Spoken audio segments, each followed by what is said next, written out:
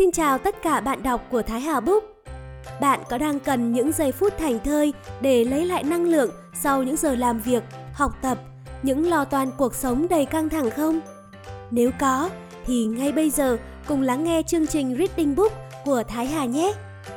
Ngày hôm nay, Thái Hà sẽ mang đến một cuốn sách với những lời khuyên giản dị mà chân thành sẽ giúp bạn trút bớt gánh nặng không cần thiết trong cuộc sống hàng ngày.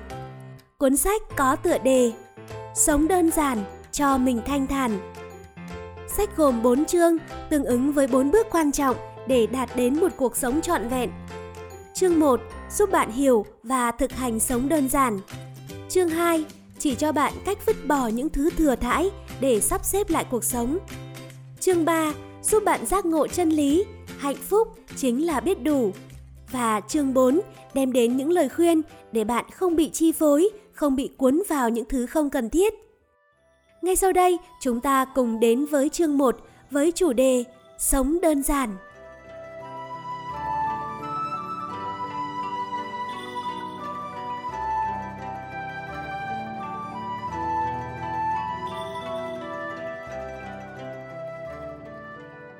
Chương 1 Sống đơn giản. Dám chọn sự bất tiện. Chúng ta đang sống ở một xã hội đầy đủ tiện nghi. Đây là thời đại mà khi bạn ra ngoài, bạn không cần phải leo cầu thang. Dù là tầng 2 thôi thì cũng đã có thang máy đưa bạn lên. Thậm chí đến việc dọn dẹp, giờ cũng có những con robot tự động làm giúp bạn. Thực tế là trong cuộc sống sinh hoạt thường nhật hiện nay, chúng ta đã ít khi phải vận động cơ thể để làm một việc gì đó. Nếu so sánh cuộc sống của những người tu hành như chúng tôi với một cuộc sống ngoài xã hội bình thường, thì đúng là chúng tôi vẫn đang sống trong một cuộc sống đầy bất tiện. Các bậc tu hành hàng ngày đều phải tự ra đồng thu hoạch hay đi mua thực phẩm đúng khẩu phần ăn của một bữa. Chúng tôi không bao giờ tích trữ nhiều lương thực cả. Những người tu hành đã đặt mình vào cuộc sống bất tiện như vậy đấy. Vậy tại sao thói quen đó lại vẫn còn tiếp tục được duy trì đến bây giờ? Đương nhiên, cũng có nhiều người nghĩ rằng họ chọn cuộc sống thường nhật như vậy là vì họ đang đi theo con đường tu hành. Nhưng hơn cả điều đó, bản thân tôi cho rằng thực chất điều gì cũng có lý do của nó. Lý do ở đây là khi bạn chọn một cuộc sống giản đơn, không đầy đủ tiện nghi, thì bạn cũng sẽ có được một cơ thể khỏe mạnh và sống với tâm hồn thanh tịnh. Một vị bác sĩ là học giả tiên phong trong lĩnh vực nghiên cứu về bệnh phù bạch huyết đã khuyên nên đặt những đồ vật mà bạn thường xuyên sử dụng trong căn bếp nhà bạn ở ngoài tầm với. Lý do là để lấy được những thứ ngoài tầm với, chúng ta buộc phải leo lên bệ, lên ghế, kéo giãn lưng và vươn tay để lấy. Tuy hơi phiền phức, nhưng chính thói quen đó lại giúp cho dịch bạch huyết lưu thông tốt hơn. Việc trèo lên bệ, ghế rồi nhảy xuống lại giúp cho những cơ bắp ở vùng bắp chân hoạt động một cách tự nhiên, linh hoạt hơn. Kéo giãn lưng giúp cho xương cột sống giãn ra. Khi đó, vóc dáng của bạn cũng trở nên đẹp hơn. Vị bác sĩ này cũng nói, nếu dám đặt mình vào một cuộc sống không tiện nghi, thì bạn cũng không cần phải mất công tập luyện thể thao như chạy bộ mỗi ngày nữa. Tôi cũng nghĩ y như vậy. Thay vì dùng thang máy và thang cuốn, tôi sẽ leo thang bộ. Thay vì dùng máy hút bụi, tôi sẽ dùng chổi để quét dọn. Thay vì dựa vào máy móc, tôi sẽ dùng chính cơ thể mình và ít nhiều tận hưởng sự bất tiện đó. Chẳng phải rất thú vị hay sao? Hơn nữa, làm những việc như vậy cũng khiến cho tâm trạng tốt hơn, vui vẻ hơn và cuộc sống có thể còn trở nên thú vị nữa. Đặt mình vào cuộc sống bất tiện sẽ giúp cho tâm hồn và cơ thể trở nên khỏe mạnh. Suy nghĩ về những vai trò khác của đồ đạc. Ngày xưa, ở chùa bao giờ cũng phải có cối đá. Người ta dùng nó để xay vừng và rất nhiều nguyên liệu khác. Nó là một trong những đồ vật không thể thiếu để chuẩn bị các bữa ăn. Thế nhưng, Cối đá cũng không phải là thứ đồ vật có thể sử dụng vĩnh viễn. Sau 30, 40 năm sử dụng, bề mặt của nó cũng sẽ bị bào mòn. Và khi đã bị bào mòn từng chút một, bề mặt không còn nhẵn mịn, thì nó chẳng còn tác dụng gì cho việc nghiền bột nữa. Hoặc sau nhiều năm liên tục sử dụng, có cái sẽ bị vỡ đi. Về bản chất, nó vốn là đồ vật do thiên nhiên ban tặng, nên đó cũng là điều đương nhiên. Vậy ta sẽ làm gì với cái cối đá đã vỡ? Sẽ không có chuyện nói rằng nó chẳng còn tác dụng gì nữa mà vứt đi. Tuy kiếp cối đá của nó đã kết thúc, nhưng ta hãy thử nghĩ xem liệu có thể sử dụng nó vào mục đích nào khác nữa không? Chẳng hạn như dùng nó làm hòn đá nén để muối dưa. Lúc đó, nó sẽ đóng vai trò mới là hòn đá nén trong 30 năm nữa. Đến khi những gốc của hòn đá sứt mẻ hết đi, trở thành một hòn đá bé xíu.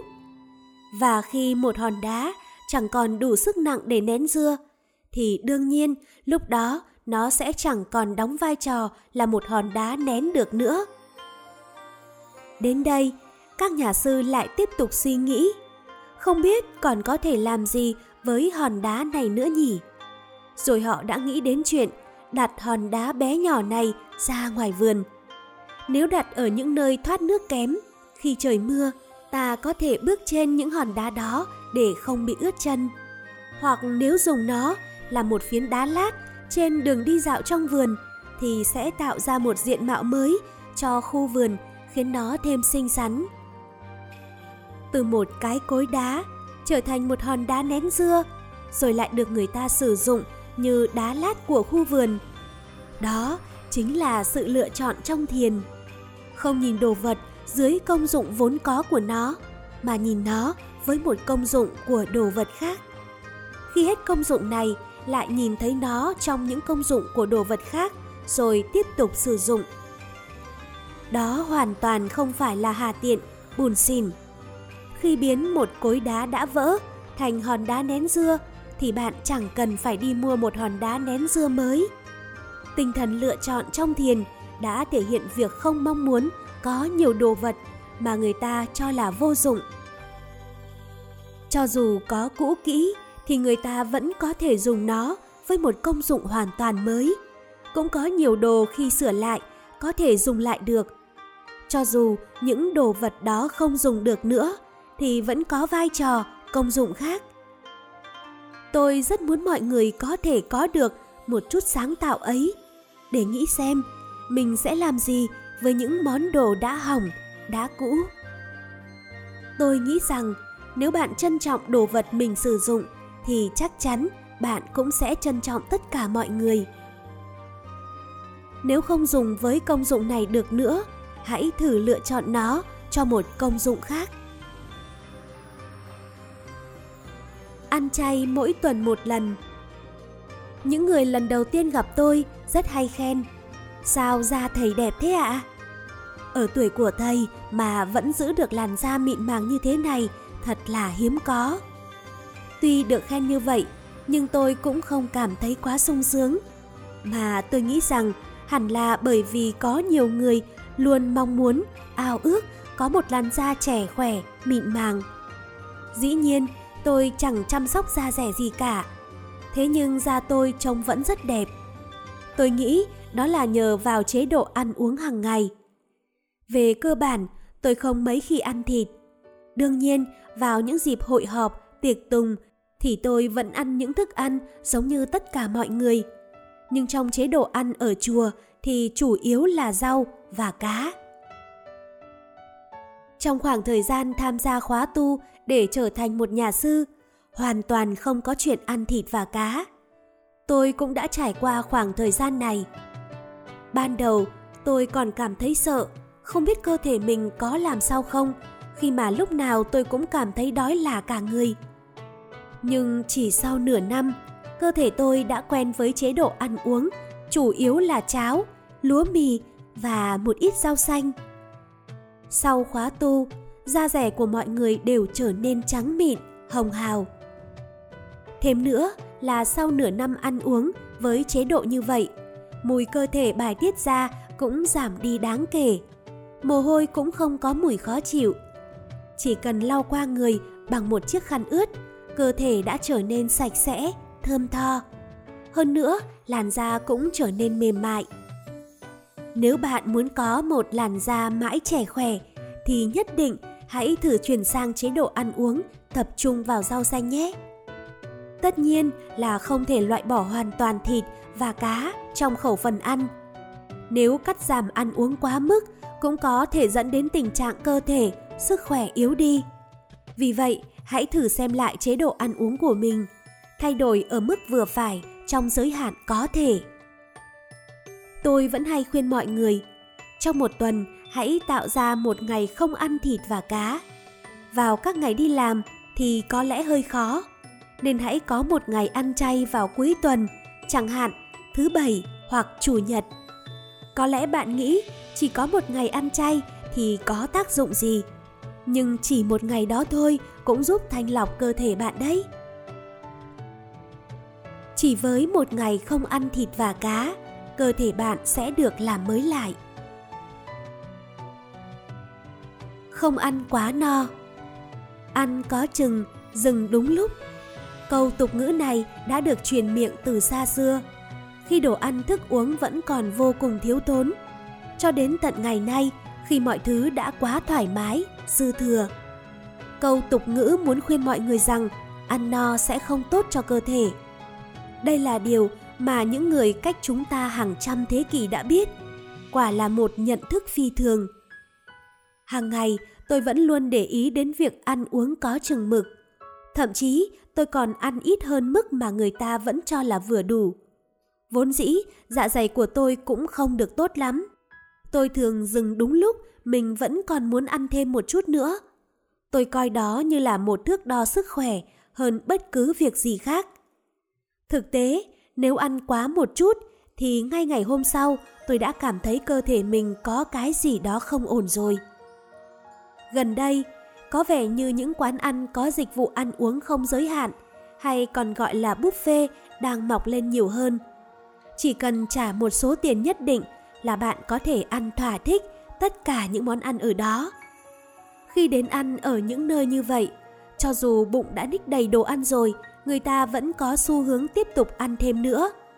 Phải chăng họ nghĩ rằng phải ăn thêm nữa thì mới xứng đáng với số tiền mình bỏ ra? Bình thường lũ chó và mèo nếu đã ăn no thì sẽ không có chuyện chúng ăn thêm nữa.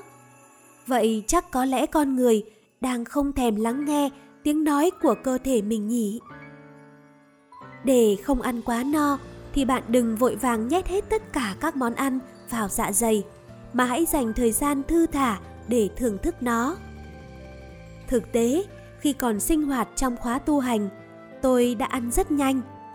Khi đến giờ, tất cả chúng tôi đồng loạt đi ăn, nhưng không có thời gian để ăn uống từ từ, chậm rãi. Cho đến bây giờ, thói quen đó vẫn còn sót lại. Tuy nhiên, đó cũng là khi tôi nhận ra rằng ăn uống nhanh nhanh chóng chóng là một việc không tốt cho sức khỏe chút nào. Từ kinh nghiệm của bản thân, tôi thấy rằng nếu bỏ thêm chút thời gian cho bữa ăn, bạn có thể cảm thấy no nhanh hơn và sẽ dừng đúng lúc hơn. Chẳng hạn như khi bạn làm một bữa tối nhưng lại nấu nhiều hơn lượng thức ăn mà mình nghĩ là đủ, thì có phải trong đầu bạn sẽ xuất hiện suy nghĩ: dù sao cũng đã lỡ nấu mất rồi, không được để thừa thãi, thôi ăn thêm chút nữa cũng không sao. Điều đó chứng tỏ rằng bạn đang ăn bằng suy nghĩ. Bạn cần phải tự kiểm soát để nấu một bữa ăn với lượng thức ăn vừa đủ. Có thể bạn sẽ cảm thấy muốn ăn thêm nữa, cảm thấy vẫn chưa thỏa mãn lắm, nhưng nếu lại tiếp tục nấu nữa thì chắc chắn sẽ rất phiền, đúng không? Và đến lúc đó thì thường chúng ta sẽ chọn cách dừng lại, chỉ ăn như vậy thôi. Ăn nhiều quá cũng là do bộ não điều khiển, và làm thế nào để không ăn quá nhiều cũng lại là do bộ não. Đừng ăn bằng suy nghĩ, hãy lắng nghe cơ thể bạn. Không đòi hỏi sự thoải mái 100%. Mùa hè đến, chúng ta diện những trang phục mát mẻ. Mùa đông đến, chúng ta lại chuyển sang những chiếc áo ấm áp. Đó là thói quen sinh hoạt từ xưa đến nay của con người. Thế nhưng, trước đây không có trang phục nào để mặc trong những mùa chuyển giao. Đó là mùa xuân, mùa chuyển từ đông sang hè, và mùa thu, mùa chuyển từ hè sang đông. Vào những mùa chuyển giao như vậy, cơ thể sẽ tự điều tiết nóng lạnh để thích nghi với thời tiết lúc đó. Thế nhưng, trong thời đại hiện nay, ta đã có tất cả những trang phục phù hợp cho từng mùa. Mùa xuân có trang phục mùa xuân, mùa thu có trang phục mùa thu. Chúng ta có thể mua những bộ quần áo đẹp nhất, phù hợp nhất với tất cả các mùa trong năm. Hơn nữa, ngay cả độ ẩm trong phòng, giờ đây cũng có thể được điều chỉnh bằng máy điều hòa để có một mức nhiệt độ thích hợp nhất quanh năm. Bước vào công ty, cho dù có đang là giữa mùa hè hay giữa mùa đông, thì bạn vẫn có thể mặc quần áo giống y nhau, ngồi vào bàn làm việc. Chẳng khác gì những luống rau được trồng trong nhà kính. Những nhà sư như chúng tôi quanh năm chỉ mặc áo cà sa. Dĩ nhiên là mùa đông chúng tôi sẽ chuyển sang những chiếc áo cà sa dày hơn. Thế nhưng cũng không thể nói rằng nó có thể thay thế cho những bộ quần áo ấm áp ngoài kia. Bây giờ tôi luôn đi tất vào mùa đông, nhưng khoảng 10 năm về trước, dù là giữa mùa đông đi chăng nữa, tôi vẫn không bao giờ đi tất. Dù nói là đã quen như thế rồi, nhưng tôi vẫn cảm thấy lạnh cóng khi quét dọn trong khuôn viên chùa. Dẫu vậy, tôi vẫn chịu đến khi dọn dẹp xong xuôi, rồi vào thiền đường, ngồi trên chiếc chiếu tatami. Khi ấy, tôi mới cảm nhận rõ rệt được cảm giác ấm áp. Không hiểu sao, ngồi trên chiếc chiếu ấy lại có cảm giác thoải mái như vậy. Thực sự, tôi rất biết ơn sự thoải mái, dễ chịu mà nó mang lại. Đó là niềm vui đạt được chính nhờ vào việc chịu đựng cái rét căm căm bên ngoài. Nếu bình thường bạn vẫn luôn đặt mình vào những chỗ dễ chịu, an toàn, thì dù chỉ một chút khó chịu thôi, bạn cũng không chịu đựng được. Vào mùa hè, nếu nhiệt độ trong phòng chỉ cao hơn một chút thôi, hẳn bạn sẽ kêu nóng. Còn vào mùa đông, nếu hạ nhiệt độ điều hòa xuống chút ít, hẳn sẽ có tiếng phàn nàn ngay. Tôi cảm giác như mọi người đang tự thu hẹp sức chịu đựng của mình lại. Nhưng hơn hết, việc tạo ra một môi trường hoàn toàn thoải mái 100% là điều không thể. Đầu tiên, bạn hãy tập nhẫn nại trong cuộc sống của mình. Những mùa chuyển giao như xuân hay thu đều không kéo dài quá, nên bạn hãy nếm thử cảm giác khó chịu một chút, thiếu thoải mái một chút trong một khoảng thời gian ngắn ngủi. Nếu thấy lạnh, hãy tự vận động, làm nóng cơ thể. Nếu thấy nóng, chỉ rửa mặt bằng nguồn nước mát lạnh. Chỉ cần làm như vậy, bạn có thể cảm nhận rõ rệt hơn về cuộc đời mình đang sống. Trở thành người chịu đựng được những điều nhỏ bé. Làm được như thế, giới hạn của con người sẽ được nới rộng. Đặt mình vào thiên nhiên. Với những người đang buồn bã, tâm trạng chán nản, tôi thường khuyên họ rằng hãy thử hòa mình vào giữa thiên nhiên ngoài kia đi. Thử đi tản bộ trong rừng vào ngày nghỉ. Tắm rừng, chỉ những hoạt động trong rừng cũng rất tốt cho cơ thể. Không chỉ tản bộ, bạn còn nên ngắm nhìn những chuyển động của thiên nhiên xung quanh. Từ đó, bạn có thể cảm thấy tâm mình nhẹ nhàng hơn đôi chút. Những biến chuyển của thiên nhiên, đất trời không bao giờ bị ngưng trệ. Mùa xuân đến, khi tiết trời trở nên ấm áp, những nụ hoa bắt đầu bung nở. Mùi hương của chúng bắt đầu mời mọc, rủ rê lũ chim và sâu tìm đến. Chẳng có sự sắp đặt nào ở đó cả. Rồi khi mùa thu đến, những cánh hoa bắt đầu rơi rụng, cành cây cũng trở nên khô giòn, gãy rụng. Chính những chuyển biến rất đỗi giản đơn đó lại chứa đựng chân lý của vạn vật vũ trụ. Như Thiền đã dạy, chúng ta cần phải biết rằng mình là một thành viên của ngôi nhà thiên nhiên rộng lớn. Khi cảm nhận được thiên nhiên cũng như chính ngôi nhà của mình, bạn sẽ không còn nghĩ rằng mình phải đi đến một nơi xa xôi. Bạn có thể quan sát thiên nhiên thay đổi ngay tại công viên nơi bạn đi qua mỗi ngày. Khi mùa xuân đến, đâu đó quanh góc công viên, những đóa hoa lại bắt đầu nở rộ. Có thể nhìn những đóa hoa ấy, bạn sẽ nghĩ, năm nào cũng vẫn những bông hoa này nhỉ? Nhưng những bông hoa ấy lại không giống hoa của năm ngoái, bởi vì những bông hoa của năm trước vốn đã rụng hết rồi. Tôi muốn mọi người nghĩ được rằng chính sức mạnh của thiên nhiên đã giúp cho những bông hoa bung nở mỗi năm. Nếu bạn làm việc ở một công ty trong một khoảng thời gian dài, hẳn cũng có lúc bạn cảm giác rằng những công việc mình làm cứ đang lặp đi lặp lại suốt, phải không? Bạn thấy rằng mình cũng đang làm công việc giống như khoảng thời gian này của năm ngoái. Thử suy nghĩ thì thấy đó chỉ là sự lặp lại của một công việc năm này qua năm khác. Đó là những ngày tháng 10 năm như một. Chắc hẳn sẽ có nhiều người cảm thấy e sợ rằng mình sẽ bị chôn vùi trong vòng lặp đó.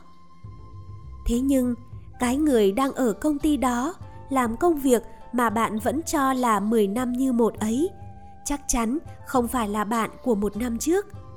Cho dù vẫn cùng ngành nghề đó, nhưng công việc của năm ngoái và công việc của năm nay là hai thứ khác nhau.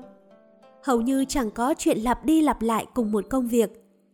Bản thân mỗi người cũng thay đổi từng ngày.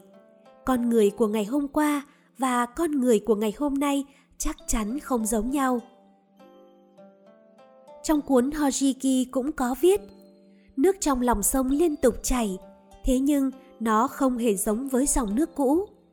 Bằng cách hòa mình vào thiên nhiên, bạn có thể cảm nhận được sự chân thực đó.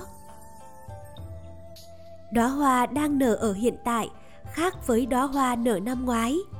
Bạn của ngày hôm nay cũng khác bạn của ngày hôm qua. Ngồi thiền 10 phút mỗi ngày. Hiện nay, tại chùa thường tổ chức ngồi thiền vào mỗi buổi sáng. Vậy nên trước khi đi làm, tôi thường đến chùa để ngồi thiền khoảng 30 phút.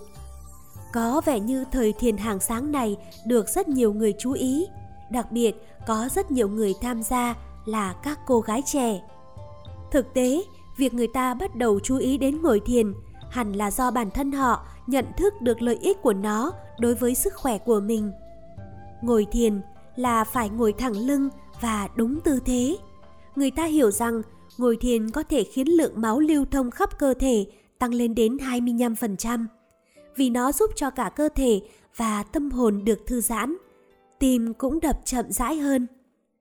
Trên hết, việc tăng lượng máu lưu thông sẽ giúp cho tình trạng lạnh chân tay được cải thiện. Toàn cơ thể sẽ nóng lên một cách tự nhiên. Ngoài ra, ngồi thiền trước khi ngủ có thể giúp cho giấc ngủ ngon và sâu hơn. Những người tu hành như chúng tôi thường ngồi thiền 45 phút mỗi lần. Đây là thời gian để cháy hết một nén hương. Trong khoảng thời gian tu hành đặc biệt, còn gọi là nhiếp tâm, hoạt động ngồi thiền luôn được diễn ra vào cuối ngày. Nếu không phải là người tu hành, bạn cũng không cần thiết phải ngồi thiền đến tận 45 phút. Chẳng hạn như bạn có thể ngồi thiền 10 phút trước khi đi ngủ, hoặc 10 phút vào mỗi buổi sáng trước khi đi làm. Chỉ thế là đủ.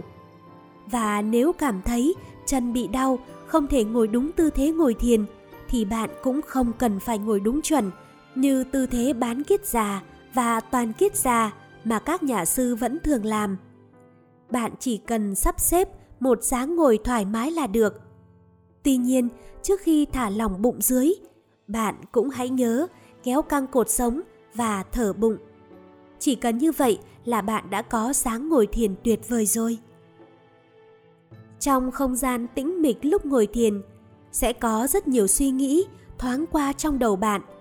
Những chuyện lo lắng cũng hiện lên trong tâm trí. Lúc ấy, bạn không cần cố gắng quên đi, mà hãy thử tạo ra một khoảng cách rồi quan sát, nhìn ngắm những lo lắng, muộn phiền đó. Nếu như trong cuộc sống bộn bề, rắc rối hàng ngày, bạn chẳng thể nào tạo ra khoảng cách với những điều ấy, thì hãy thử tìm đến ngồi thiền. Nó có thể giúp bạn làm được điều đó. Khi ấy, bạn nhận ra được một điều là, đó cũng chẳng phải là điều gì đáng phiền não lắm. Đừng trói buộc, gò bó bản thân trong những điều vô ích. Hãy tìm ra những thứ bạn cảm thấy thực sự quan trọng với chính mình. Ngồi thiền là một phương pháp giúp chúng ta thoát khỏi sự luẩn quẩn trong mớ cảm xúc không cần thiết, mang lại cuộc sống giản đơn với tâm hồn thanh thản. Chỉ cần có thói quen ngồi thiền 10 phút, tinh thần cũng như cơ thể bạn sẽ trở nên khỏe mạnh. Vậy nên, hãy bắt đầu ngồi thiền ngay từ hôm nay nhé. Chỉ với thói quen ngồi thiền 10 phút mỗi ngày, tâm hồn và thể chất của bạn cũng sẽ trở nên thoải mái, thư thái. Dọn dẹp tâm hồn bằng cách dọn dẹp nhà cửa. Trước kia, khi nhắc đến dọn dẹp nhà cửa là nói đến những việc đương nhiên như cầm chổi để quét, rồi dùng rẻ ướt lau nhà. Còn ngày nay, khi những vật dụng vô cùng tiện lợi như máy hút bụi, máy dọn dẹp vệ sinh xuất hiện, thì việc dọn dẹp trở nên thật nhàn hạ. Đương nhiên, khi thời gian làm việc nhà được rút ngắn, bạn có thể dùng thời gian đó vào những việc có ích khác. Đó là một điều rất tốt phải không? Khi bạn ra khỏi nhà, những thiết bị thông minh ấy có thể tự dọn dẹp sạch sẽ căn nhà của bạn. Chẳng phải đó là một sản phẩm trong mơ hay sao? Thực tế, bản tính con người là luôn tìm kiếm, săn lùng sự tiện lợi. Tôi không hề có ý phủ nhận những sản phẩm đầy tính tiện lợi như vậy. Chỉ là tôi cảm thấy nếu mình phụ thuộc quá nhiều vào nó, thì cũng đồng thời có vẻ như mình sẽ đánh mất một điều gì quan trọng. Chẳng hạn như bạn lỡ làm đổ đồ uống trên bàn và không có ai lau dọn chỗ đó cả, hẳn bạn sẽ ngay lập tức dọn dẹp nó.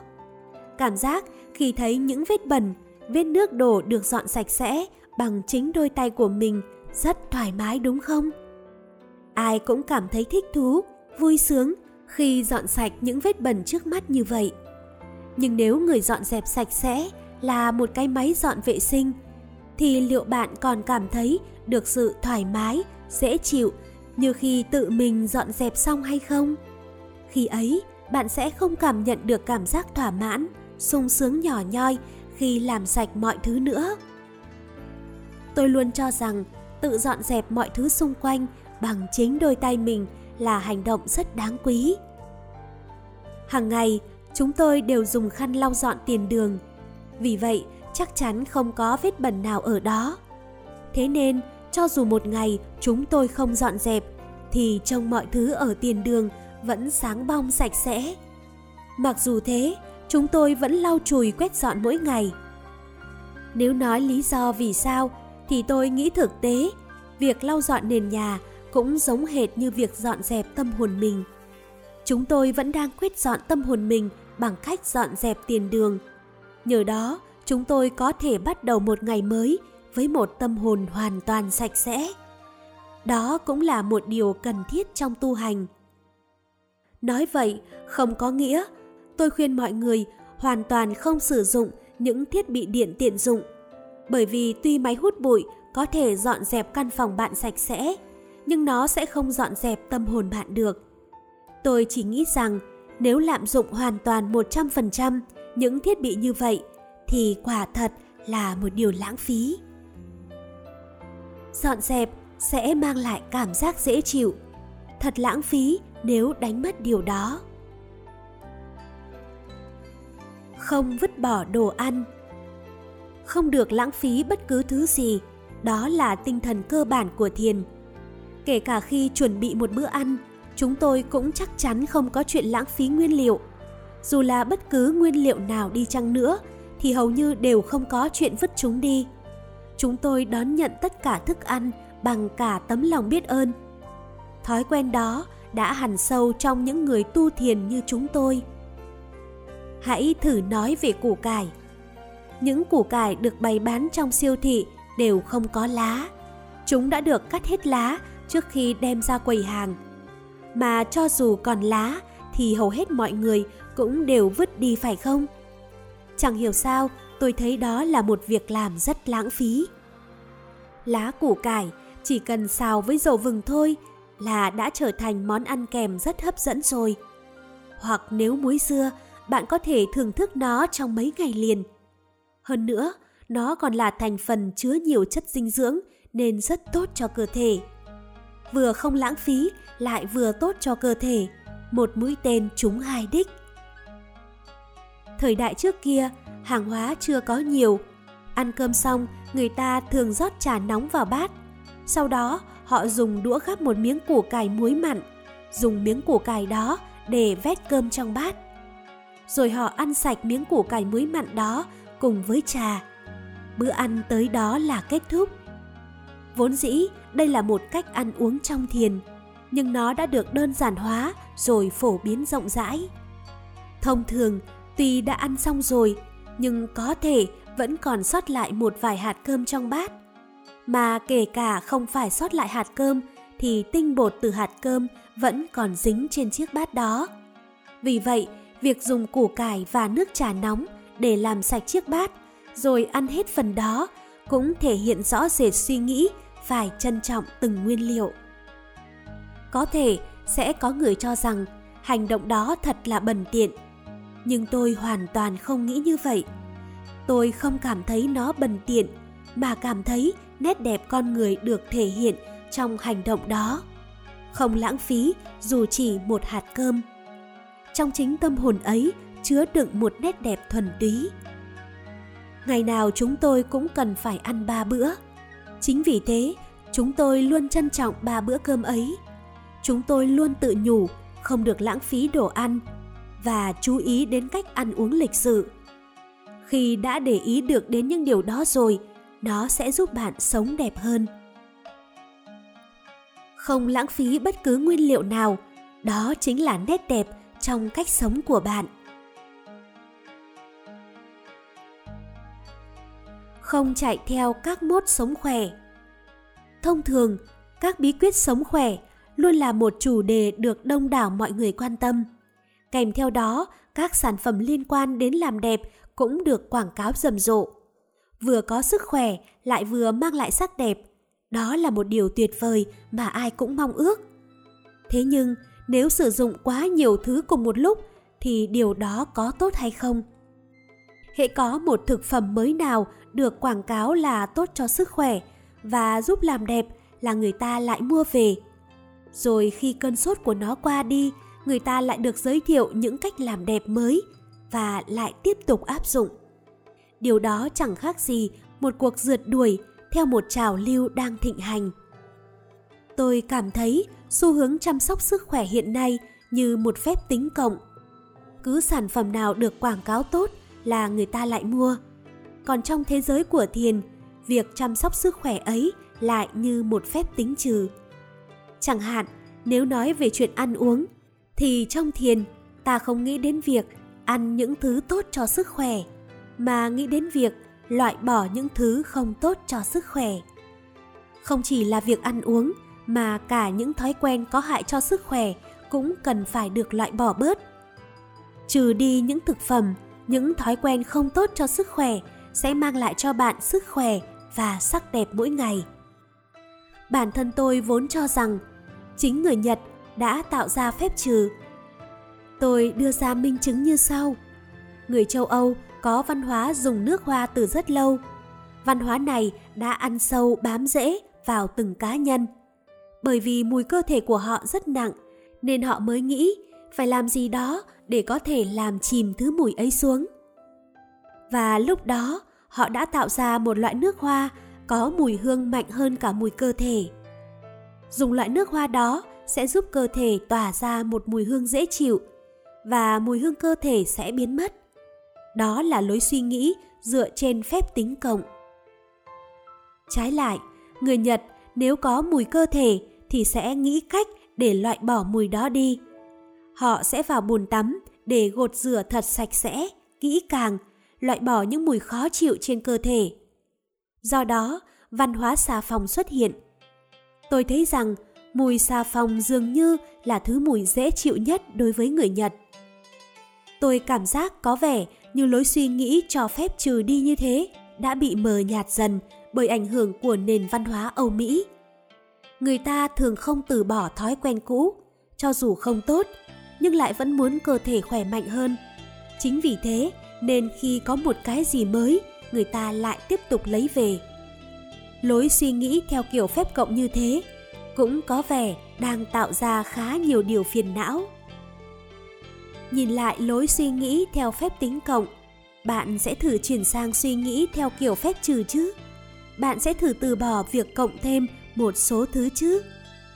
Tôi nghĩ chắc chắn nó sẽ mang lại cảm giác rất dễ chịu, sảng khoái đấy. Nếu loại bỏ những thứ có hại cho cơ thể, tự nhiên bạn sẽ trở nên khỏe mạnh. Chú trọng cuộc sống giản đơn. Sống đơn giản có nghĩa là giảm bớt hoàn toàn sự lãng phí, chỉ sử dụng những món đồ thật sự cần thiết. Đó chính là cái đẹp mà thiền đã luôn nhắc nhở. Bây giờ là thời đại tràn ngập đồ đạc. Cho dù không phải là thứ thật sự cần thiết, nhưng chỉ cần muốn thôi thì người ta vẫn có thể mua. Hay kể cả trong nhà vẫn còn nhiều đồ, nhưng người ta cũng không buồn quan tâm lắm, mà vẫn nghĩ đến việc mua thêm đồ dự trữ. Kết quả là trong nhà lúc nào cũng chật cứng đồ. Thế nên ngày càng có nhiều người khó hướng đến một cuộc sống giản đơn được. Có hai từ là giản đơn và giản dị. Thoạt nghe thì có vẻ hai từ này mang ý nghĩa giống nhau, nhưng đây lại là hai từ hoàn toàn khác nhau. Giản đơn có nghĩa là bỏ hết những thứ đồ vô ích, không cần thiết. Phải nhận ra được cái gì là thực sự cần thiết với bản thân mình. Chẳng hạn như một người thích uống trà, chắc chắn sẽ luôn để mắt tới những cái chén uống trà, phải không? Và cho dù nó có đắt một chút, thì việc uống trà bằng chén trà mình thích cũng khiến cho tâm hồn sảng khoái, vui sướng. Người ta mua một tách trà đắt tiền với niềm yêu thích và mục đích như vậy cũng không vấn đề gì. Họ sẽ giữ gìn nó cẩn thận. Họ không mua nhiều chén trà rẻ tiền mà yêu cầu một thứ có thể sử dụng cả đời. Như thế gọi là lối sống giản đơn. Mặt khác, giản dị có nghĩa là dùng hàng hóa có giá trị thấp. Với họ, chén trà như thế nào cũng được, thậm chí chỉ là cái uống được trà thôi là được rồi. Chắc chắn có những người suy nghĩ như thế. Họ nghĩ chẳng việc gì phải tốn kém mua mấy chén trà đắt tiền làm gì. Nếu không có vấn đề gì thì đồ rẻ tiền cũng là đủ rồi. Nếu bản thân không mong muốn, yêu cầu giá trị gì thì một thứ giản dị là được rồi. Bản thân từng người cần phải phân biệt được cái gì cần giản đơn, cái gì cần giản dị, cái gì là thực sự cần thiết với mình. Trong những thứ mình có bây giờ, cái gì là không cần thiết, và cái thực sự khiến mình hài lòng, thỏa mãn là gì. Nếu trong cuộc sống thường ngày bạn ý thức được những điều đó, thì căn nhà của bạn cũng ắt tự nhiên trở nên gọn gàng, ngăn nắp. Cái gì là thực sự cần thiết với bạn? Cái gì thực sự mang lại cho bạn cảm giác hài lòng, thỏa mãn? Không tích trữ. Có những người luôn tích trữ rất nhiều đồ chuẩn bị cho tương lai. Chẳng hạn trong tủ lạnh hay ở phòng bếp luôn có mấy lọ gia vị mới như nước chấm và nước sốt. Những sản phẩm không nhớ đã mua từ khi nào vẫn đang nằm ngủ trong góc tủ lạnh. Nguyên nhân dẫn đến thói quen tích trữ đồ sẵn như vậy có thể do nhiều người nghĩ rằng nếu hết thì lại phiền lắm, hay hôm nay đại hạ giá nên cứ mua sẵn vào đấy. Ngay cả quần áo hay những đồ phụ kiện, trang trí nhỏ nhặt, cứ có giảm giá là người ta lại mua hết thứ này đến thứ khác. Kết cục là cái tủ chứa chật cứng đồ. Hẳn có nhiều người trong các bạn có kinh nghiệm săn đồ giảm giá như vậy rồi. Nhưng dù giá rẻ như thế nào đi chăng nữa mà mua về không thực sự dùng được, thì nó cũng chỉ trở thành một thứ đồ vô dụng mà thôi. Cần phải tự ý thức việc không dự trữ nhiều đồ sinh hoạt trong một giới hạn có thể. Nếu gia vị hết thì hãy đi mua ngay lúc đó. Nếu không đi mua được, hãy thử chế biến món ăn bằng những gia vị khác. Đó cũng là một thú vui hay ho. Cho dù không mua sẵn đồ lúc hạ giá, thì việc chỉ mua những đồ còn thiếu vào lúc cần thiết cũng vẫn tiết kiệm. Cũng có người nghĩ rằng cần chuẩn bị cho khi bất chợt thảm họa ập đến. Đương nhiên, điều đó luôn cần thiết với bất cứ ai. Nhưng nếu chuẩn bị đồ uống và đồ đóng hộp cho những lúc nguy cấp, thì cũng đến lúc chúng hết hạn sử dụng và trở thành đồ bỏ đi mà thôi. Chuẩn bị, tích trữ cho những lúc như thế không có nghĩa là dự trữ sẵn thật nhiều đồ, mà phải nắm được thông tin. Nếu hết đồ gì thì đi đâu để mua, hoặc cái gì có thể thay thế được trong lúc đó. Trường hợp nếu không biết chỗ mua, cũng như không biết đồ gì thay thế được, thì bạn sẽ phải làm như thế nào? Tôi nghĩ phải chuẩn bị cả tinh thần sẵn sàng như thế nữa. Những người tu hành luôn hướng đến việc tự cấp, tự cung như chúng tôi. Khi chuẩn bị bữa tối thì luôn chỉ ra ruộng, lấy rau đúng phần ăn hôm ấy thôi. Đấy là điều cơ bản trong việc tự cấp, tự túc. Và chúng tôi cũng không bao giờ để thừa lại đồ ăn. Sẽ không có chuyện lấy sẵn thêm nguyên liệu cho ngày hôm sau. Trong bếp hoàn toàn không có nguyên liệu gì cả. Ở đó luôn rất sạch sẽ, ngăn nắp. Chỉ lấy một lượng cần thiết cho những lúc cần thiết. Chỉ thu hoạch một phần vừa đủ. Không bao giờ để sẵn những thứ chưa cần thiết. Đó cũng là điều căn bản trong đời sống thiền. Là không gian hoàn toàn không có những vật dụng thừa thãi. Không gian vô cùng gọn gàng ấy sẽ mang lại cho bạn sự thư giãn và cảm giác thoải mái. Chỉ giữ lại những thứ cần thiết cho mình, tuyệt đối không tích trữ những vật dụng không cần thiết. Hãy làm cho cuộc sống mỗi ngày của bạn trở nên dễ chịu, sảng khoái. Trân trọng từng đồ vật. Rõ ràng có những thứ vốn người ta đã có rồi, nhưng khi phiên bản mới của nó được ra mắt là họ liền mua ngay. Thậm chí có những thứ còn sử dụng rất tốt, nhưng họ lại vứt đi. Cho dù cái mới cũng chẳng khác biệt so với cái cũ là bao, nhưng họ vẫn bị cái mới thu hút hơn. Điều đó giống như một trạng thái, dục vọng gọi dục vọng. Và tôi không nghĩ rằng đây là một trạng thái hạnh phúc. Giữa đồ vật và con người, tôi cho rằng tồn tại một chữ duyên. Trong một vài đồ vật đó, cũng chỉ có duy nhất một cái đến với chỗ mình. Cho dù nó là thứ đồ được sản xuất với số lượng rất lớn, bày bán ở tất cả mọi nơi, thì cũng chỉ có duy nhất một cái thuộc về mình. Vì thế mới cần trân trọng cái duyên đó và giữ gìn thứ đồ vật ấy một cách cẩn thận. Theo tôi, đó mới chính là hạnh phúc. Những thiền sư như chúng tôi đã nuôi dưỡng tinh thần trân trọng đồ vật từ khi tham gia tu hành. Sẽ không bao giờ có chuyện dễ dàng vứt bỏ mọi thứ, ngay cả chiếc áo cà sa vẫn mặc hàng ngày. Hay dù có chỗ nào đó bị rách đi chăng nữa, chúng tôi cũng may lại rồi tiếp tục khoác lên cẩn thận. Hoặc nếu đôi dép xỏ ngón làm từ cỏ bị đứt, thì chúng tôi cũng sẽ cẩn thận sửa lại để tiếp tục mang. Chúng tôi luôn trân trọng tất cả mọi thứ xung quanh mình và không có chuyện vứt bỏ chúng một cách dễ dàng. Lý do chúng tôi luôn làm vậy không chỉ để tránh lãng phí, tốn kém tiền mua đồ mới, mà tôi có cảm giác việc sửa lại chiếc áo cà sa bị rách cũng giống như sửa lại chỗ rách trong tâm hồn. Sửa lại đồ vật mà mình đã gắn bó, yêu mến cũng giống như uốn nắn, chấn chỉnh lại trái tim đang xao xuyến, rung động trước một cái gì đó mới mẻ. Biết bày tỏ lòng cảm ơn đến chiếc áo cà sa lúc nào cũng che chở cho mình, thì tự nhiên cũng sẽ tự biết ơn đến rất nhiều việc khác nữa. Hãy thử nghĩ rằng những thứ đó vì có duyên mới đến với mình, thế nên hãy coi nó như một phần của con người mình.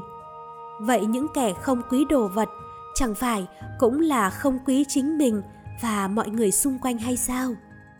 Hơn hết thảy, nếu bạn biết trân trọng từng thứ một, thì những thứ không cần thiết sẽ không tăng lên nữa.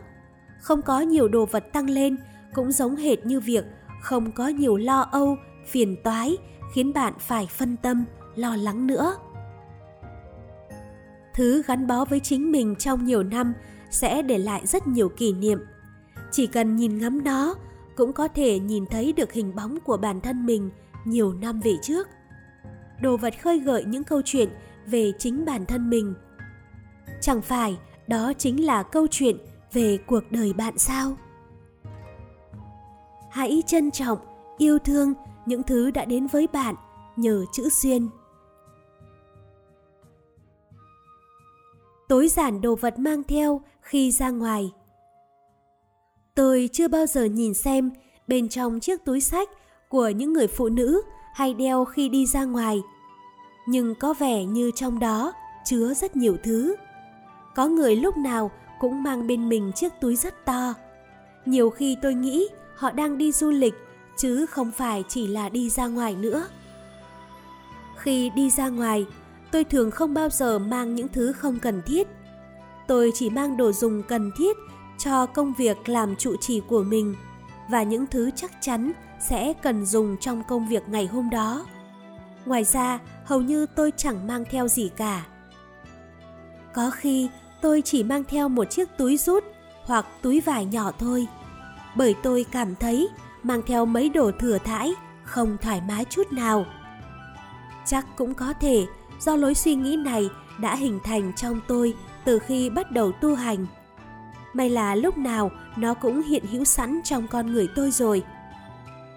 Tôi hầu như không mang theo ô ra ngoài. Cũng có người thường mang theo một chiếc ô gấp, nhưng tôi nghĩ chẳng cần thiết đến mức ấy. Đương nhiên, khi có dự báo trời mưa thì tôi sẽ mang ô theo. Nhưng cũng có nhiều khi không mang, mà bất chợt cơn mưa đổ xuống. Lúc ấy, thay vì nghĩ rằng thôi chết rồi, tôi lại muốn tận hưởng những hạt mưa đó. Nếu như đang ở trong một tòa nhà thì tôi sẽ giết thời gian ở đâu đó, đợi cho đến khi trời tạnh mưa. Nếu gặp mưa khi đang đi bộ thì tôi sẽ xin trú dưới một mái nhà nào đó. Hoặc nếu trú mưa ở một con phố mà tôi không biết, tôi sẽ vừa nhìn ngắm dãy phố, vừa thư giãn một chút. Luôn giữ trong mình những lối suy nghĩ như vậy trên từng bước đường cuộc sống, hẳn ta sẽ thoải mái và dễ chịu hơn nhiều. Những người hay mang nhiều thứ khi ra ngoài, hãy thử một lần bỏ hết mọi thứ bên trong ra và xem xét chúng. Sắp xếp những thứ mình mang theo trong túi cũng giống như sắp xếp lại mọi suy nghĩ trong đầu.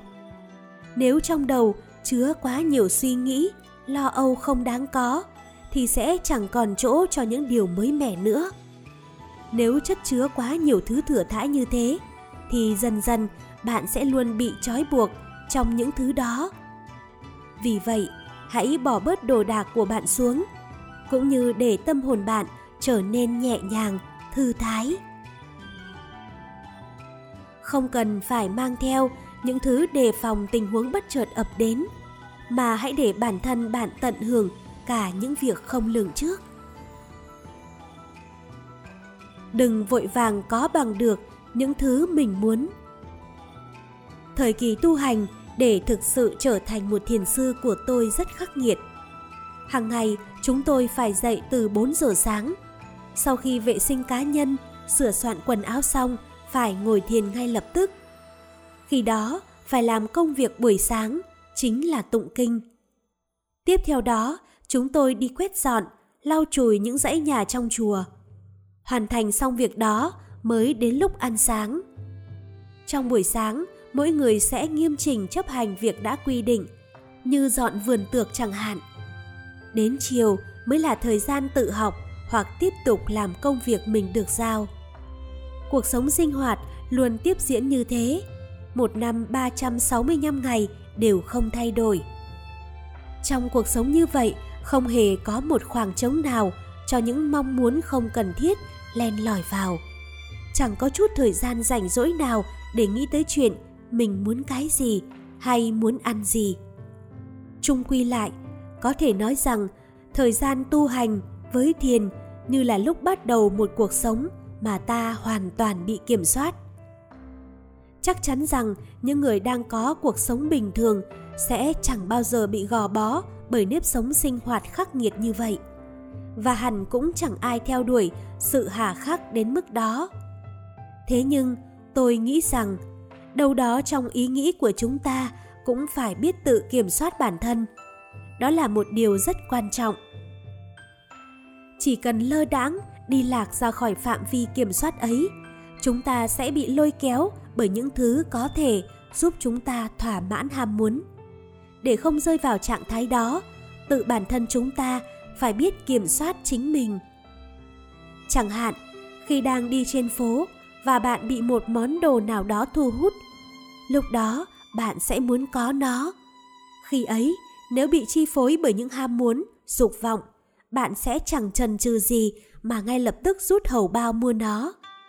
Vậy thay vì mua ngay từ lần thấy đầu tiên, bạn hãy thử kiểm soát bằng cách để đến lần thứ 3, nếu vẫn thích thì hãy mua. Khi thấy món đồ gì trên phố, rất có thể bạn sẽ có cảm giác muốn sở hữu ngay, nhưng đừng vội mua ngay lúc đó. Nếu sau khi về nhà rồi mà bạn vẫn còn muốn nó, thì hãy đến cửa hàng ấy vào hôm sau, nhưng cũng đừng vội mua. Một tuần sau, nếu bạn vẫn còn muốn món đồ đó, thì lúc ấy mới nên mua.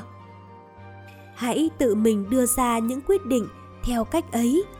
Đó cũng là cách dành thời gian để đối mặt với dục vọng và sự điềm tĩnh. Nếu bạn biết tự kiểm soát mình như thế, dần dần sẽ không còn chuyện mua sắm những thứ đồ lãng phí, vô ích nữa. Lý do là bởi vì thực tế chẳng có nhiều thứ mình xem đi xem lại, nghĩ đi nghĩ lại, đến tận lần thứ 3 thấy nó mà vẫn còn muốn mua. Dám sống trong vòng kiểm soát của chính mình. Dù mua được cũng không mua. Tiền bạc là một thứ rất quan trọng, kể cả với những người tu hành như chúng tôi. Tiền vẫn là một thứ cần thiết trong cuộc sống hàng ngày. Tuyên bố hùng hồn rằng không có tiền thì cũng chẳng sao, nghe chừng là đơn giản lắm, nhưng đó thực sự là một lối suy nghĩ xa rời thực tế. Nếu đã sống trong xã hội này thì không thể quay lưng với thứ gọi là tiền. Nhưng ta không thể gắn quá chặt với đồng tiền. Suy cho cùng, đồng tiền chỉ là thứ làm cho cuộc sống trở nên giàu có. Tôi cho rằng tiền không phải dùng để mang lại sự giàu có về mặt vật chất, mà nó được dùng để mang lại sự giàu có về mặt tinh thần. Chẳng phải là cuộc sống của mọi người sẽ thay đổi nhờ vào cách họ dùng số tiền có được hay sao? Một người phụ nữ đã chia sẻ với tôi câu chuyện của mình như sau. Cô ấy làm việc ở một doanh nghiệp lớn, thu nhập khá cao, luôn mua sắm cho mình những bộ trang phục thời thượng, thưởng thức các món ăn ở những nhà hàng sang trọng. Cuộc sống mấy năm liền của cô ấy đều xa hoa như vậy. Thế nhưng, cô ấy lại nói mình không cảm nhận được thế nào là hạnh phúc. Cô ấy có một người đồng nghiệp hơn tuổi, cùng công ty. Người đó làm việc rất hiệu quả, lúc nào cũng cặm cụi, chú tâm vào công việc. Cô ấy cảm thấy ngưỡng mộ chị đồng nghiệp này, nhưng cũng có cảm giác rằng sở thích của hai người sẽ không hợp nhau. Hầu như chị này chẳng bao giờ quan tâm đến thời trang, lúc nào cũng xuất hiện trong một chiếc quần jean và áo phông. Nếu nói là về lương, thì lương chị ấy chắc chắn đủ để mua được những bộ quần áo đẹp hơn. Nhưng tại sao người ta lại không chi thêm tiền cho việc mua quần áo nhỉ? Cô ấy quyết định hỏi người đồng nghiệp này. Sao chị không mua mấy bộ quần áo đẹp hơn? Lương của chị cao hơn hẳn em mà. Ngay lập tức, người đó cười và trả lời. Vì tôi thích sách, thế nên đến nhà sách chẳng bao giờ tôi phải để ý đến giá cả. Tôi sẽ mua những cuốn sách mà mình muốn. Sách sẽ làm cuộc sống của tôi trở nên phong phú, nhiều màu sắc hơn. Còn quần áo thì không thể làm mình hạnh phúc. Chỉ cần không thấy phù hợp với quan điểm về giá trị của mình, thì dù có thể mua, người ta cũng chọn không mua. Cô gái nói nhờ gặp được người đồng nghiệp đó mà suy nghĩ của cô ấy cũng đã thay đổi khá nhiều. Đó là một câu chuyện rất thú vị. Hãy dùng tiền để làm cuộc sống tâm hồn của bạn trở nên phong phú. Đôi khi, hãy học cách dừng lại.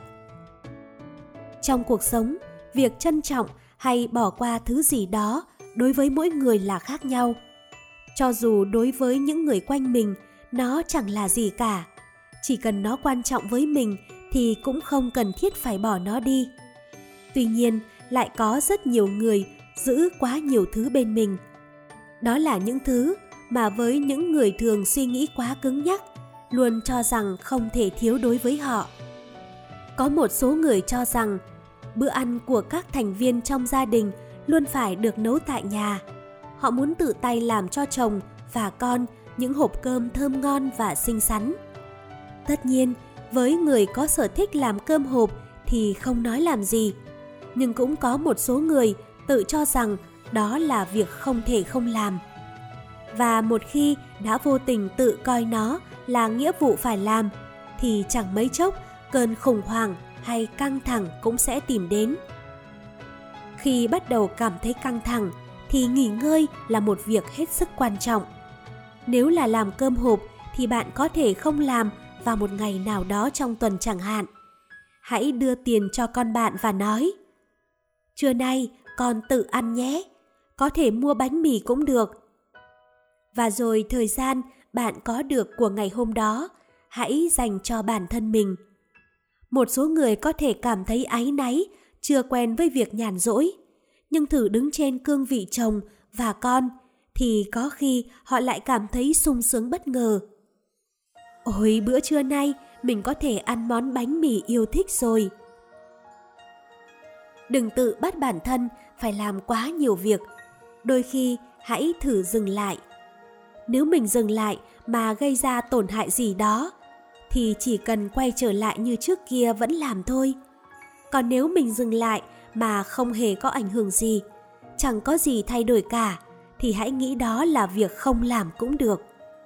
Người ta hay nghĩ dừng lại hay bỏ qua một việc gì đó là không tốt, nhưng không phải như thế. Việc làm tất cả mọi thứ một cách hoàn hảo là không thể.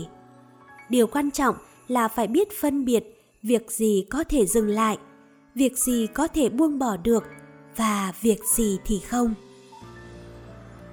Đừng để bản thân rơi vào trạng thái căng thẳng chỉ vì xem nhiều thứ là bắt buộc. Không lặp lại một sự kiện mỗi năm. Hàng năm có rất nhiều lễ hội, sự kiện xảy ra. Bắt đầu là việc đi lễ chùa đầu năm vào buổi sáng mùng 1 Tết. Nếu là Phật giáo thì có lễ Ohigan, viếng mộ người thân trong tuần lễ Xuân Phân hay Thu Phân, hay lễ Obon, lễ tảo mộ của người Nhật thường diễn ra vào giữa tháng 8. Nếu theo Thiên Chúa giáo thì sẽ có đêm Giáng sinh. Vốn dĩ, những lễ hội quanh năm này đã phát triển theo tôn giáo. Những lễ hội được tổ chức ở các địa phương cũng vậy. Nhưng hiện nay tại Nhật Bản, gần như tháng nào cũng có lễ hội hay sự kiện gì đó.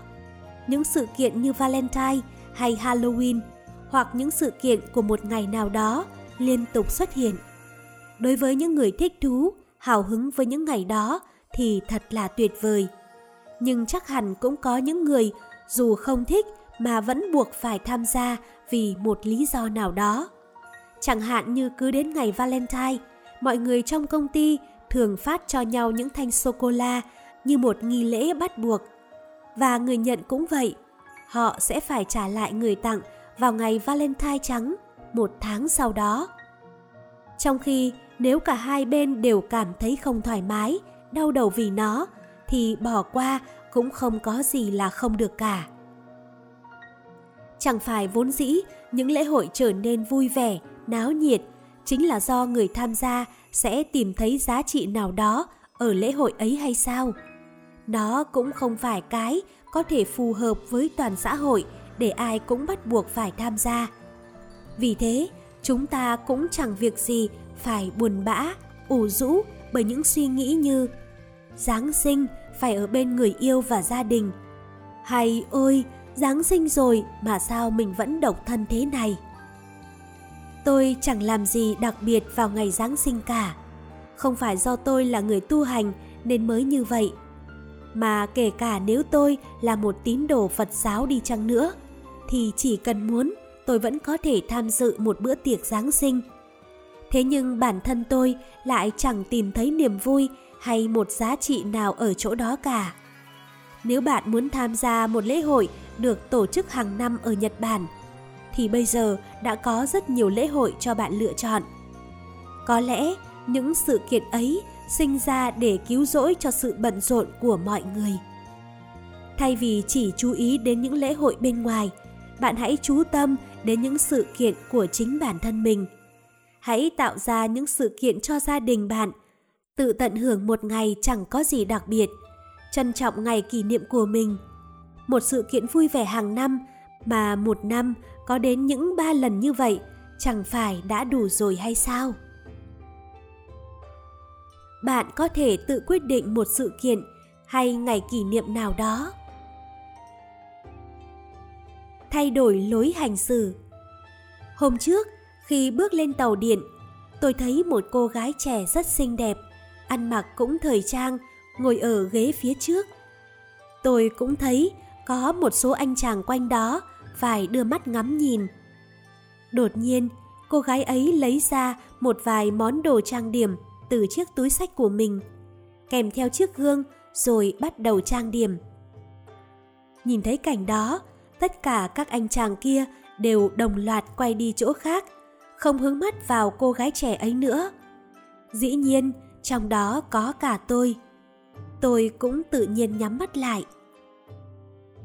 Biểu cảm của cô ấy lúc bấy giờ thì như muốn nói rằng việc mình trang điểm trên tàu điện thì cũng đâu có ảnh hưởng đến ai. Kể cả ở đâu đi chăng nữa thì đó cũng là quyền tự do của mình. Chắc chắn tôi cũng không hề có ý định chỉ trích hành vi của cô gái này. Nếu đó là con gái hay học trò của mình thì chắc là tôi sẽ nhắc nhở, nhưng sẽ không thể làm điều đó với một người ngoài. Tuy nhiên, tôi chỉ muốn ai đó truyền đạt đến cô ấy một điều rằng hành động đó của bạn hoàn toàn chẳng đẹp mắt chút nào.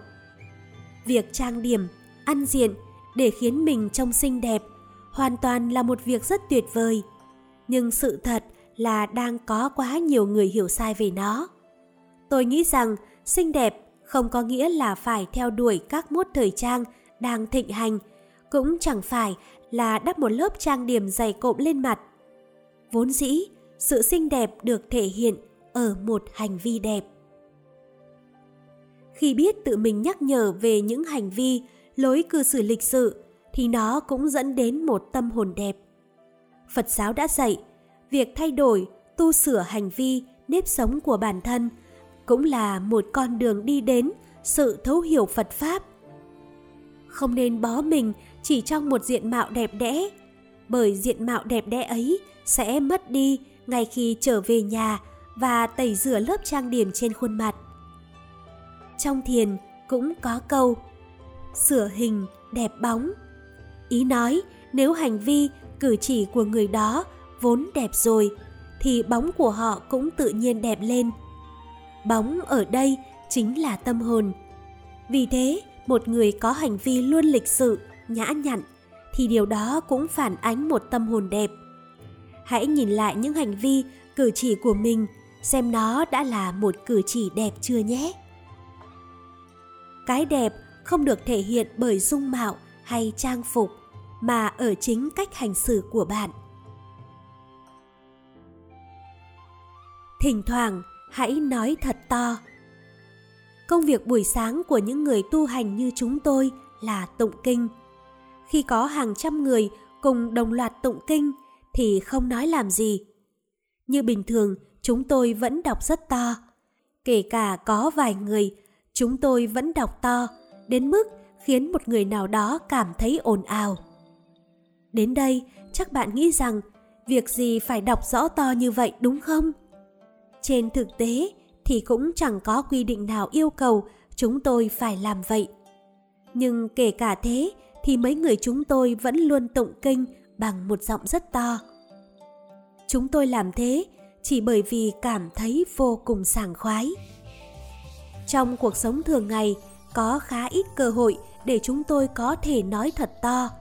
Hơn nữa, vì ở vị trí của một người tu hành nên kể cả trong lòng đang có điều bồn chồn, khó chịu đi chăng nữa, chúng tôi vẫn phải kiểm soát giọng nói ở một giới hạn âm thanh nhỏ nhẹ.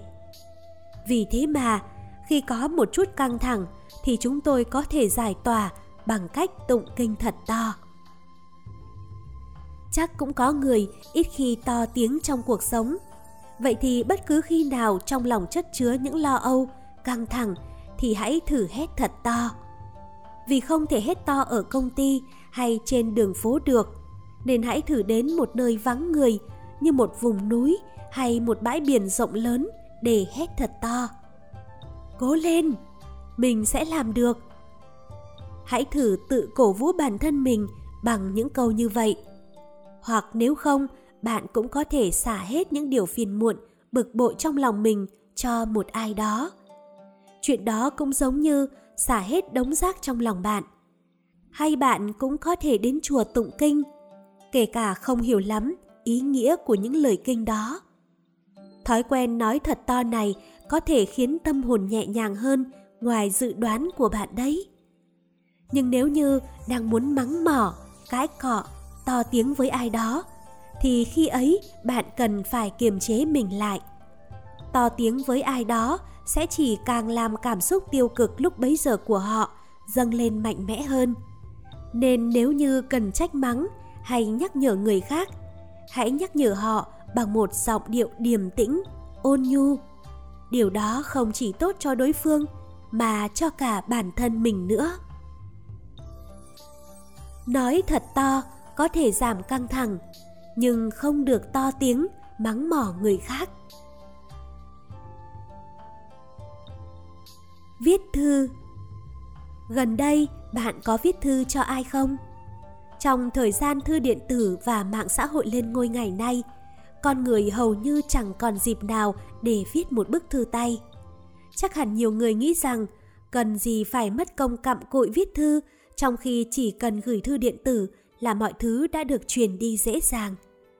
Tất nhiên, thư điện tử là một phương tiện rất tiện ích.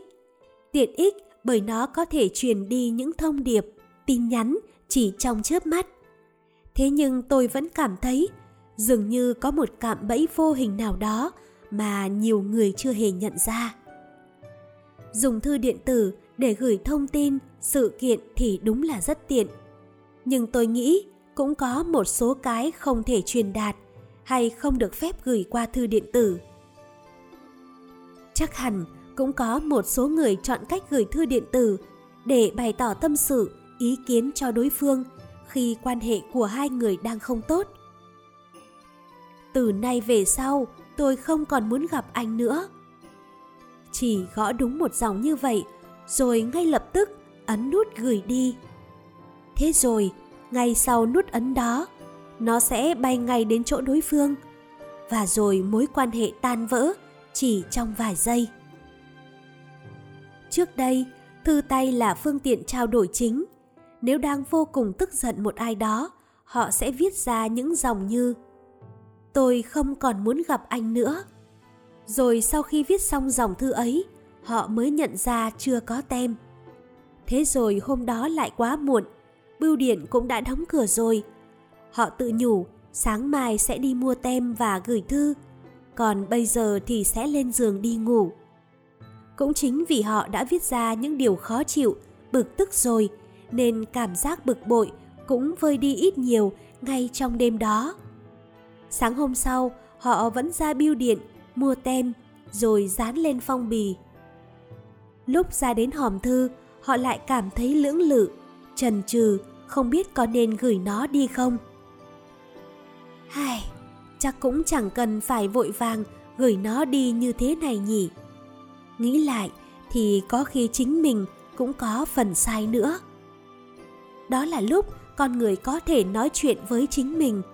Cũng chính nhờ khoảng thời gian tự đối thoại đó mà mối quan hệ không mất đi nhanh chóng. Tôi cho rằng khoảng thời gian bản thân lưỡng lự, phân vân ấy rất quan trọng. Đến giờ tôi vẫn nghĩ khoảng thời gian ấy sẽ giúp mình trưởng thành hơn. Bởi vốn dĩ suy nghĩ của con người chẳng phải là thứ nông cạn đến mức có thể ngay lập tức thấu hiểu được. Trước khi nói gì đó với đối phương, hãy dừng lại, hít thở một hơi thật sâu. Duy trì trong 100 ngày. Mỗi khi tìm hiểu được những kiến thức mới, cũng có lúc chúng ta muốn áp dụng thử ngay. Mình cũng muốn sống theo cách này, mình phải tập thói quen này để khỏe mạnh hơn mới được. Mỗi lần thấy có thông tin gì mới, tôi đều muốn thử sức. Thế nhưng đến lúc thực hành thực sự thì lại chẳng kéo dài được bao lâu. Duy trì được 1 tuần là chán. Chắc hẳn ai trong chúng ta cũng đã từng trải qua những kinh nghiệm như vậy rồi, phải không? Nếu bạn muốn tập cho mình một thói quen gì đó, và thói quen đó giúp cho cuộc sống của chúng ta phong phú hơn, thì bạn hãy duy trì nó ít nhất trong 3 ngày. Người xưa hay nói, cả thèm, chóng chán. Phần lớn chúng ta đều sẽ từ bỏ trong 3 ngày. Thế nên, đầu tiên bạn hãy đặt ra mục tiêu cho mình là vượt qua 3 ngày đó. Sau đó, khi đã kéo dài được khoảng 10 ngày, bạn lại đặt ra mục tiêu cho mình. Lần này, mình sẽ nỗ lực kéo dài trong 1 tháng. Trong giai đoạn này, bạn vẫn chưa thể hình thành được thói quen. Nhưng nếu tiếp tục duy trì nó trong hơn 100 ngày, tự bản thân bạn sẽ tạo được một thói quen cho mình. Và khi đã trở thành thói quen, nó sẽ trở thành một phần trong con người bạn. Nếu một ngày bạn không làm nữa, tức khắc chính bản thân bạn sẽ cảm thấy khó chịu. Chuyện này cũng tương tự như chuyện cầu kinh buổi sáng của các nhà sư vậy. Trong đầu họ không hề có một chút suy nghĩ gì về việc hôm nay không muốn cầu kinh, hay việc cầu kinh này thật phiền phức. Khi đó, dù trong đầu bạn không có suy nghĩ gì, thì cơ thể bạn cũng sẽ hành động theo phản xạ tự nhiên.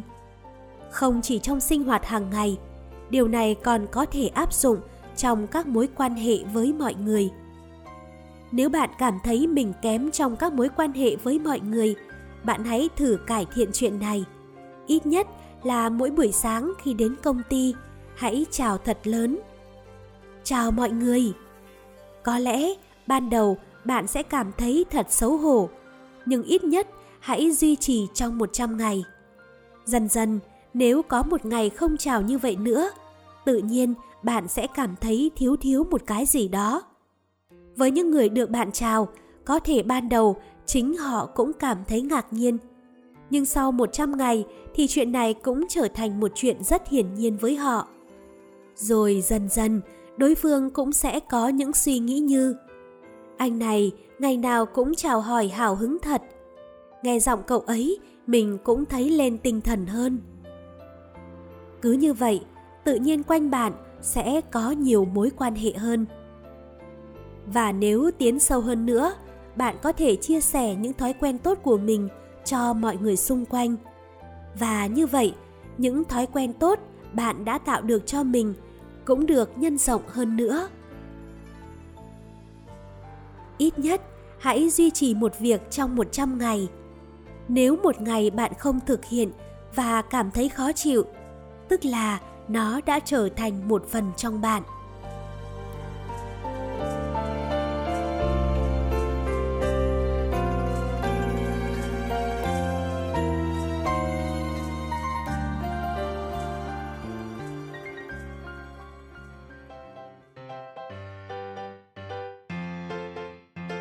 Để tiến dần đến một cuộc sống nhẹ nhàng, thanh thản, không còn nặng nề những lo âu và phiền muộn, các bạn hãy đọc, suy ngẫm và thực hành các chương còn lại của cuốn sách nhé.